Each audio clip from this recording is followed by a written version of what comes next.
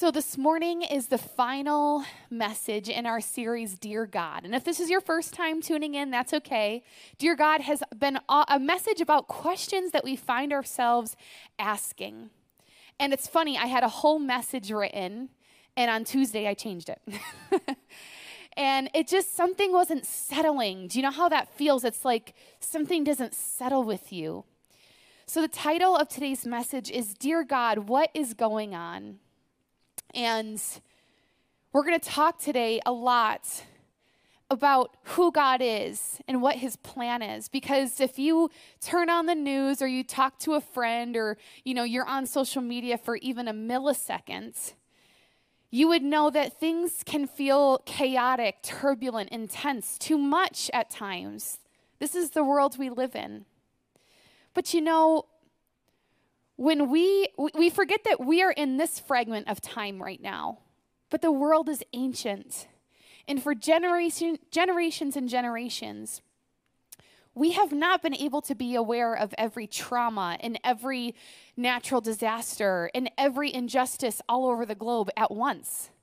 Our human souls are actually not made to hold that. And it often feels like it's too much because it is. But you know what? It's not too much for God. It's not. And today I want to talk about who is God and what is his plan. Because when we lose sight of where we are in God's story and the fact that God is the beginning and the end, we can often feel like it is too much. God, you're asleep on the job. God, it's okay. So we may be going over some things that you already know today, but I want to invite you to just be open to the possibility that there may be things that you need reminders of. There's a lot of scripture, so if you're at home or in the room, you can take some notes. I really think there's stuff to meditate on throughout the week. So we're going to start in God's story. If our story was a book, there would be 4 chapters. And the first chapter, I think we have a graphic. Oh, wonderful. Guys, I made a graphic, and Josh Jansen, Pastor Josh, was like, we cannot use that, Carrie. So Chloe came through. Thank you, Chloe. So the first chapter in God's story is creation, the garden. Listen to this. This is Genesis 1, verses 26 through 28. Then God said, let us make man in our image. Total side note, us. Trinity, Father, Son, Holy Spirit. It's amazing. According to our likeness, and let them rule over the fish of the sea and the birds of the sky, over the cattle and over all the earth. And God created man in his own image. In the image of God, he created him, male and female. God loves his creation. We are made in God's image. You are an image bearer.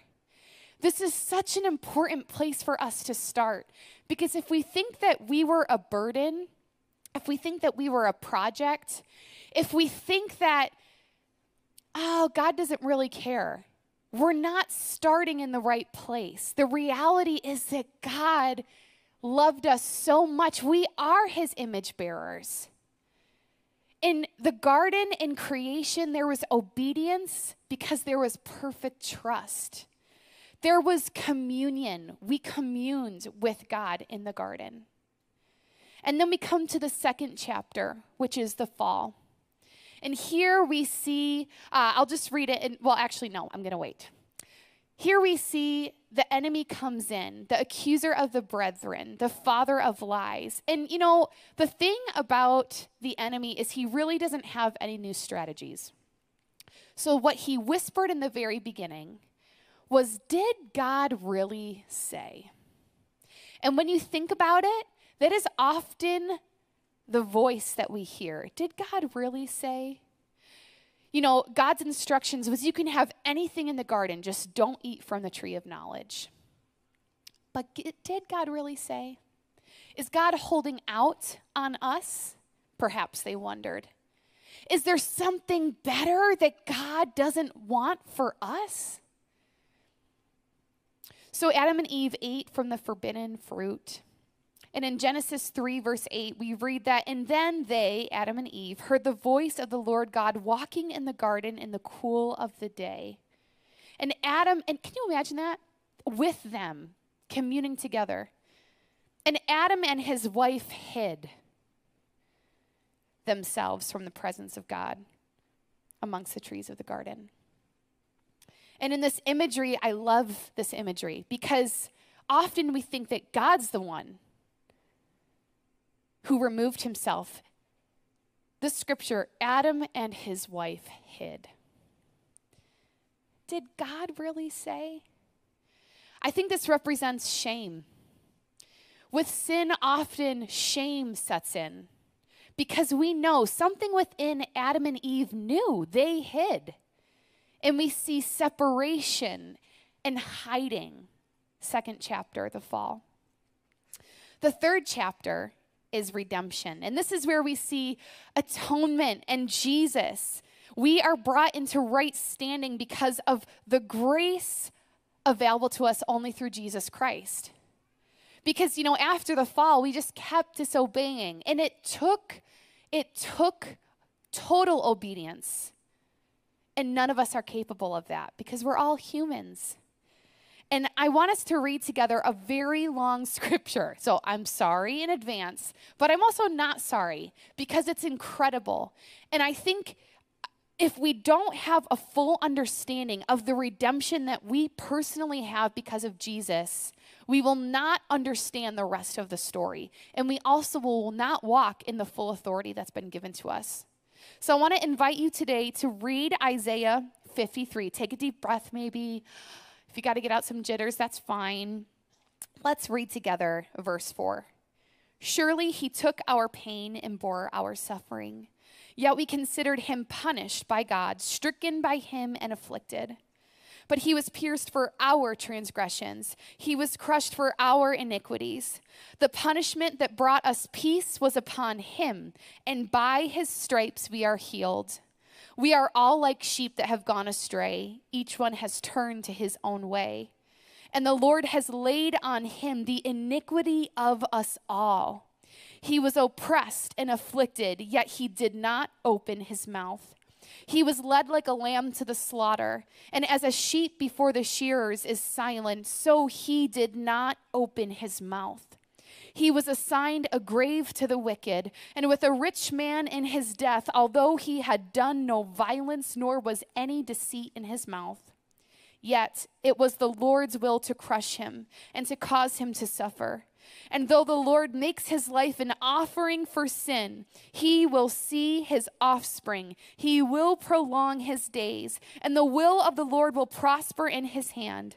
After he has suffered, he will see the light of life and be satisfied. By his knowledge, my righteous servant will justify many, and he will bear their iniquities. Therefore, I will allot him a portion with the great, and he will divide the spoils with the strong, because he has poured out his life unto death, and he has numbered with the transgressors. Yet he bore the sin of many and made intercession for the transgressors. This scripture is so powerful. Think about that. Jesus being led like a lamb to the slaughter, and yet he did not open his mouth. Sometimes we forget that Jesus chose to submit his will to the Father. He wasn't like a robot for God. He was both human and he was the divine. He submitted his will, and do you know why? Because he loves us. Because he knew that the only way to overcome shame and sin was to have a sinless offering, which none of us are capable of. So Jesus chose to submit his will. He chose, scripture tells us, he descended into the pit of hell. He bore the weight of the sin of the world. He took on our pain and our affliction, and he rose again so that we can be set free. This is amazing news. We can never earn it. We can never deserve it. This is simply because of the grace of Jesus, and this is the third chapter that we are in. And it's hard because we're in the already, and we're also in the not yet. Because there is a fourth chapter. And Jesus will come back to complete his work through the restoration of the worlds. There's a fourth chapter. And this chapter is restoration. And in restoration, we see God going back to the first chapter to restore what he had originally intended for all of humanity. This is where we read in Revelation about a new heaven and a new earth, new Jerusalem, because God loves us. In Revelation 21, verse 5, it says, "He who was seated on the throne said, 'I am making everything new.' Then he said, 'Write this down, for these words are trustworthy and true.'" And I think sometimes we get frustrated because we see what's in front of us and we forget about the fourth chapter. But this is the fullness of God's redemptive story. Over your marriage, these words are trustworthy and true. Over your physical body, these words are trustworthy and true. Over every challenge, over every addiction, these words are trustworthy and true. Our present is not the end. There is a fourth chapter. And sometimes I think what we do is we forget or we truncate God's 4 chapters into 2, fall and redemption. And we begin to forget what we were created for. We forget what's about to happen, and this anxiety and this despair sets in. So starting here at the foundation of God's 4 chapters in our story, we're going to talk more about how do we respond? How do we live? How does this truth apply to our lives? Where do we find ourselves in God's story? And what does this mean for us? Because often we find ourselves reacting to situations, but God has given us everything we need to respond. Any parent in here knows the difference between reacting and responding.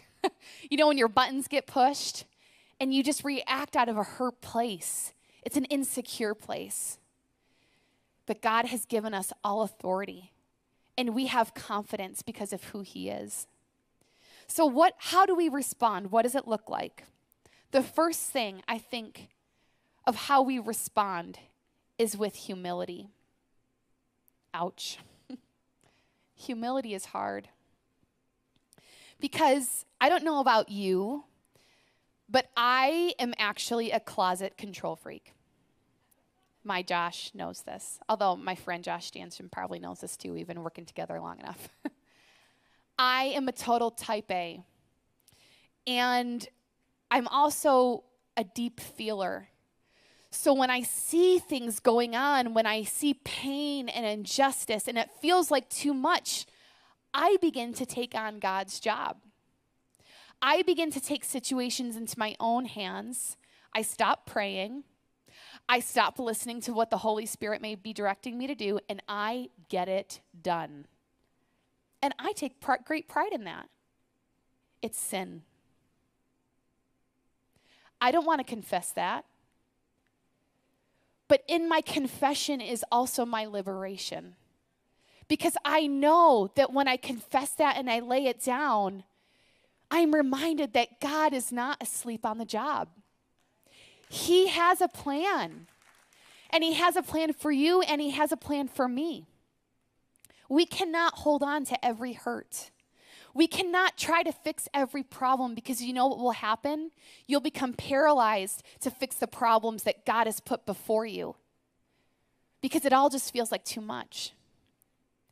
The other thing that I do when I forget my part and I try to take on God's part, when I forget about the humility that I'm called to walk in, is I can become an accidental Pharisee, which, side note, is a great book if you're looking for a resource.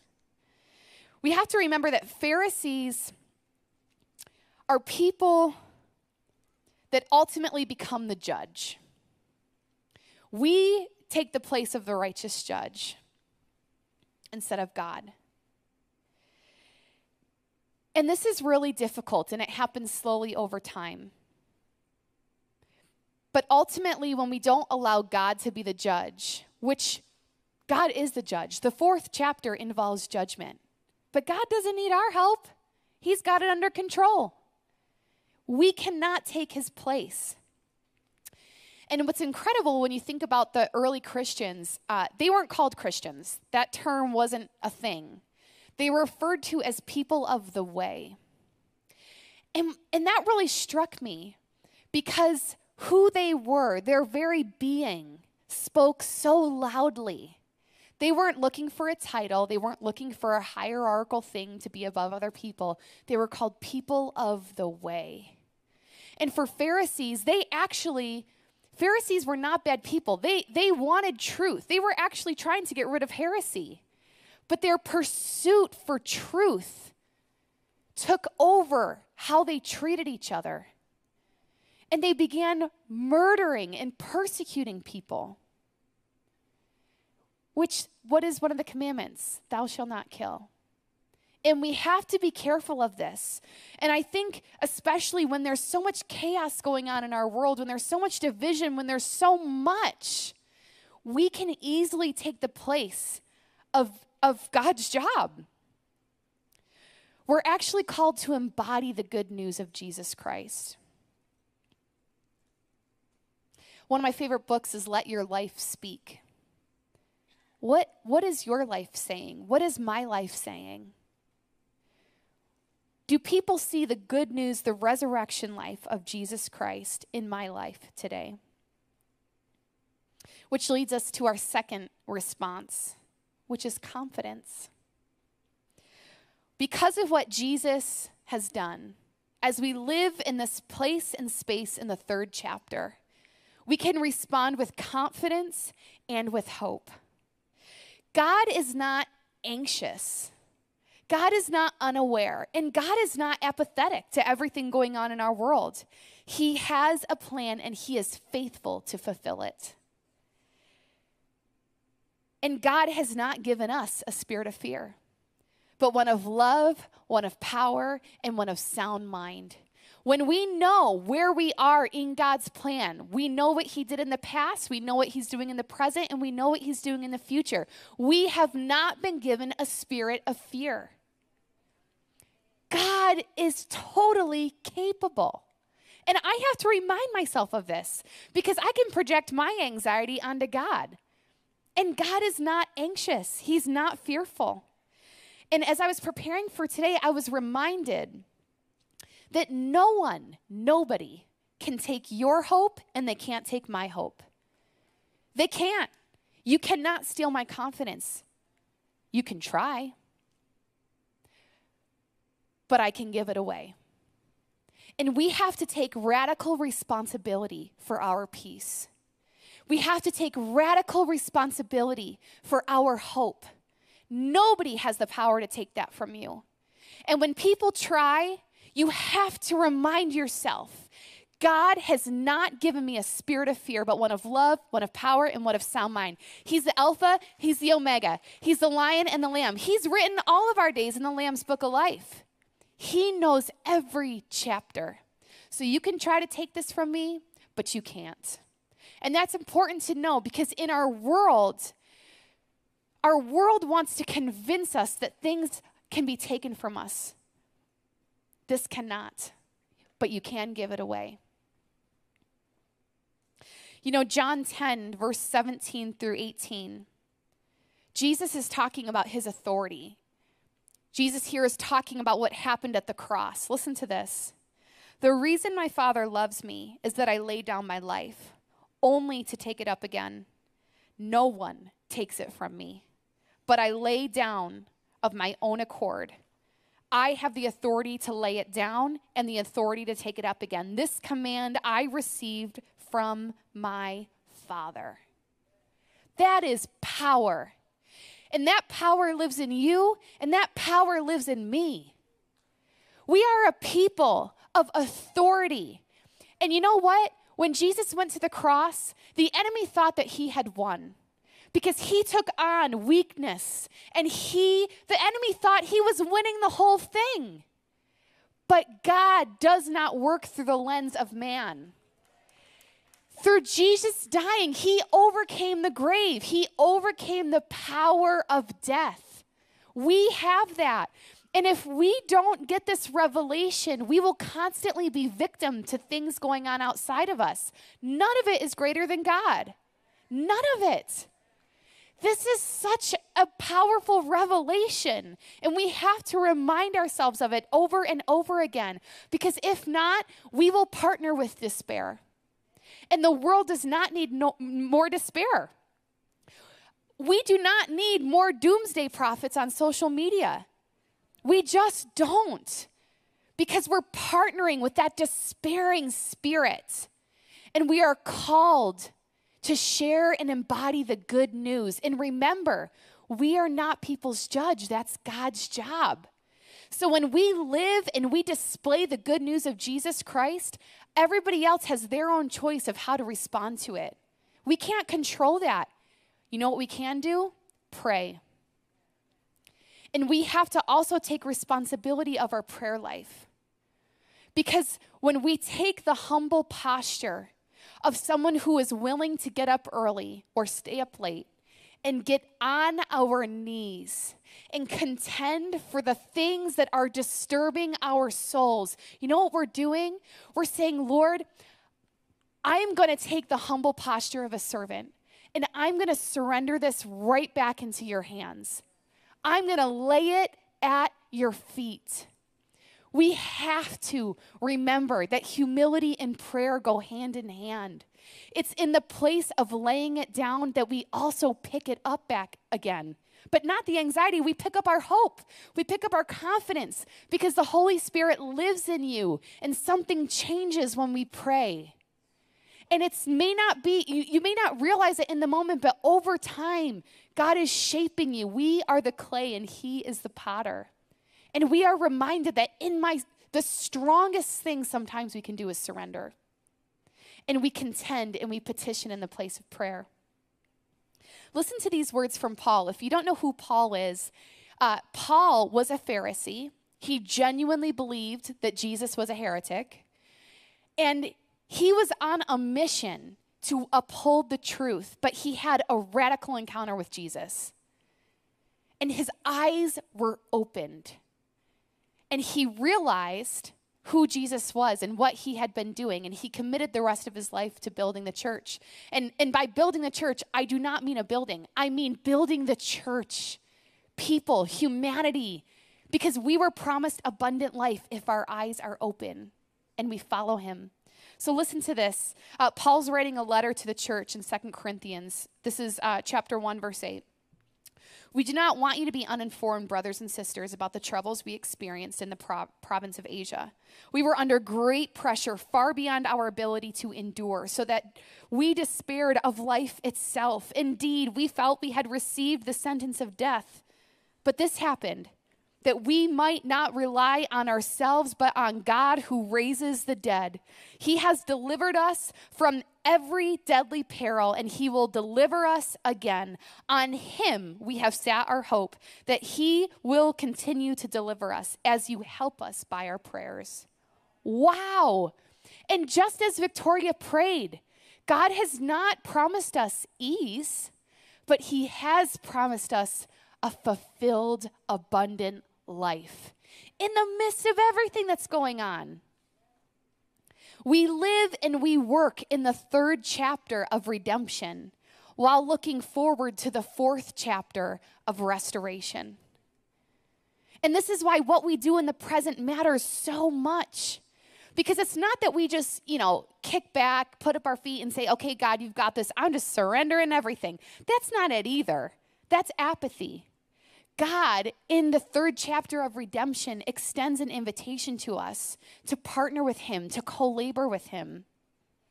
And what this looks like is often what is already in your hands. So I want to ask you, what is in your hands? When we look at people that we read about in Scripture, these amazing faith heroes, let's go back to Paul for a second. You know what was in Paul's hands? His testimony of grace. He murdered Christ followers.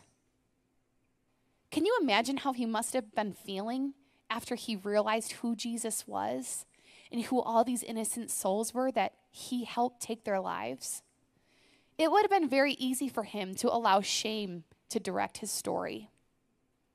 But he chose to not partner with despair. He chose to trust the Lord and to embody the good news, his testimony. And each of us in here have a testimony. You know, I did not grow up in church. And if I would have allowed my past experiences to convince me that I was disqualified, I wouldn't be living a full life. And it is not about me preaching right now. It's about the freedoms that we don't see in each other's life. It's about the freedom that I have fought for in my life that you will never see. And you have the same availability because of who we are in Christ Jesus. The testimony in my hands is my story.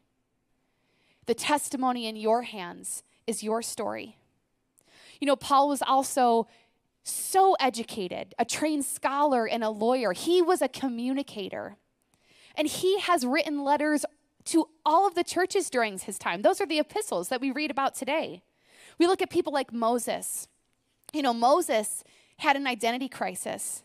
Moses had a stutter. In fact, Moses told God, I'm not the man for the job here. But you know what? God knew that Moses was the only one who could walk into Pharaoh's courts, who could identify with the plight of the Israelites, who could stand in both places at once.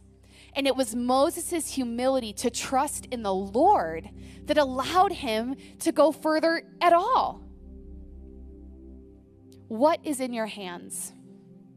I think often we hold contempt for what is in our hands, not realizing that that's the very ministry God has given you.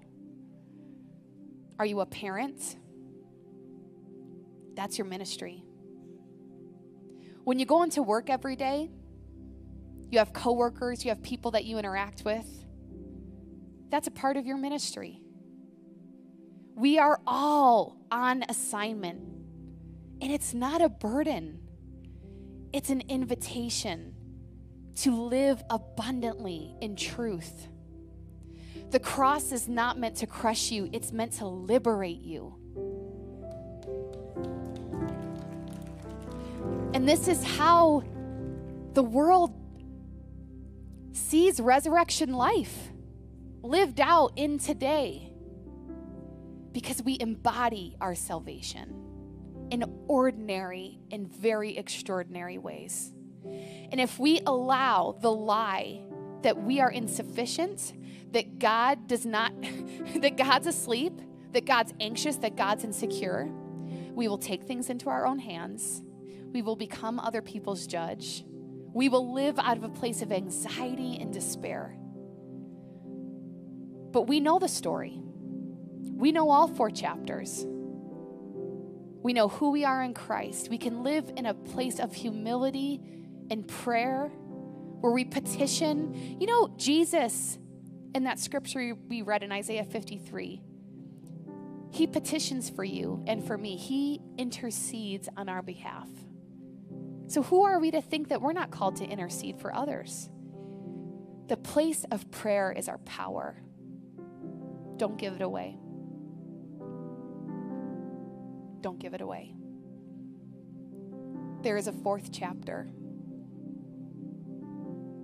I want to just create some space now to maybe pray together. Like I said, this message, I feel like, happened to me. I was deeply challenged and am still deeply challenged. And I pray deeply that you don't just let this pass you by, but maybe you would look at these scriptures again, that you would maybe watch this service again so that you can ask the Holy Spirit, what does this mean for you? Would you join me as we pray? Lord, we confess of just our human weakness, which you're not surprised at. You're not angry at either. Lord, we confess of the times where we try to take control instead of seeking you first, or the times where we know you're asking us to be a part of a solution, but we allow fear or anger or anxiety to keep us from stepping into those moments. God, we lay down our anxieties at your feet, and we pick up everything that is available to us. We lay down our insecurities and our pride, and we pick up confidence and humility. We choose to take off a victim mentality and to clothe ourselves with the spirit of adoption. We choose to take off a scarcity mentality and to see with eyes of abundance, because you are on the move.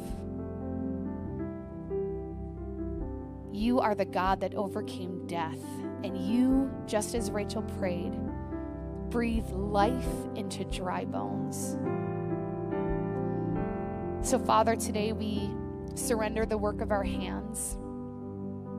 And whatever's before us today, just for this day, we commit our work of stewardship of your creation and what you have given to us to hold. May every conversation and every person, every place we go, have the fragrance of Christ, because we are embodying the good news of Jesus. Thank you that it can never be taken from us. We pray all of these things in your name. Amen.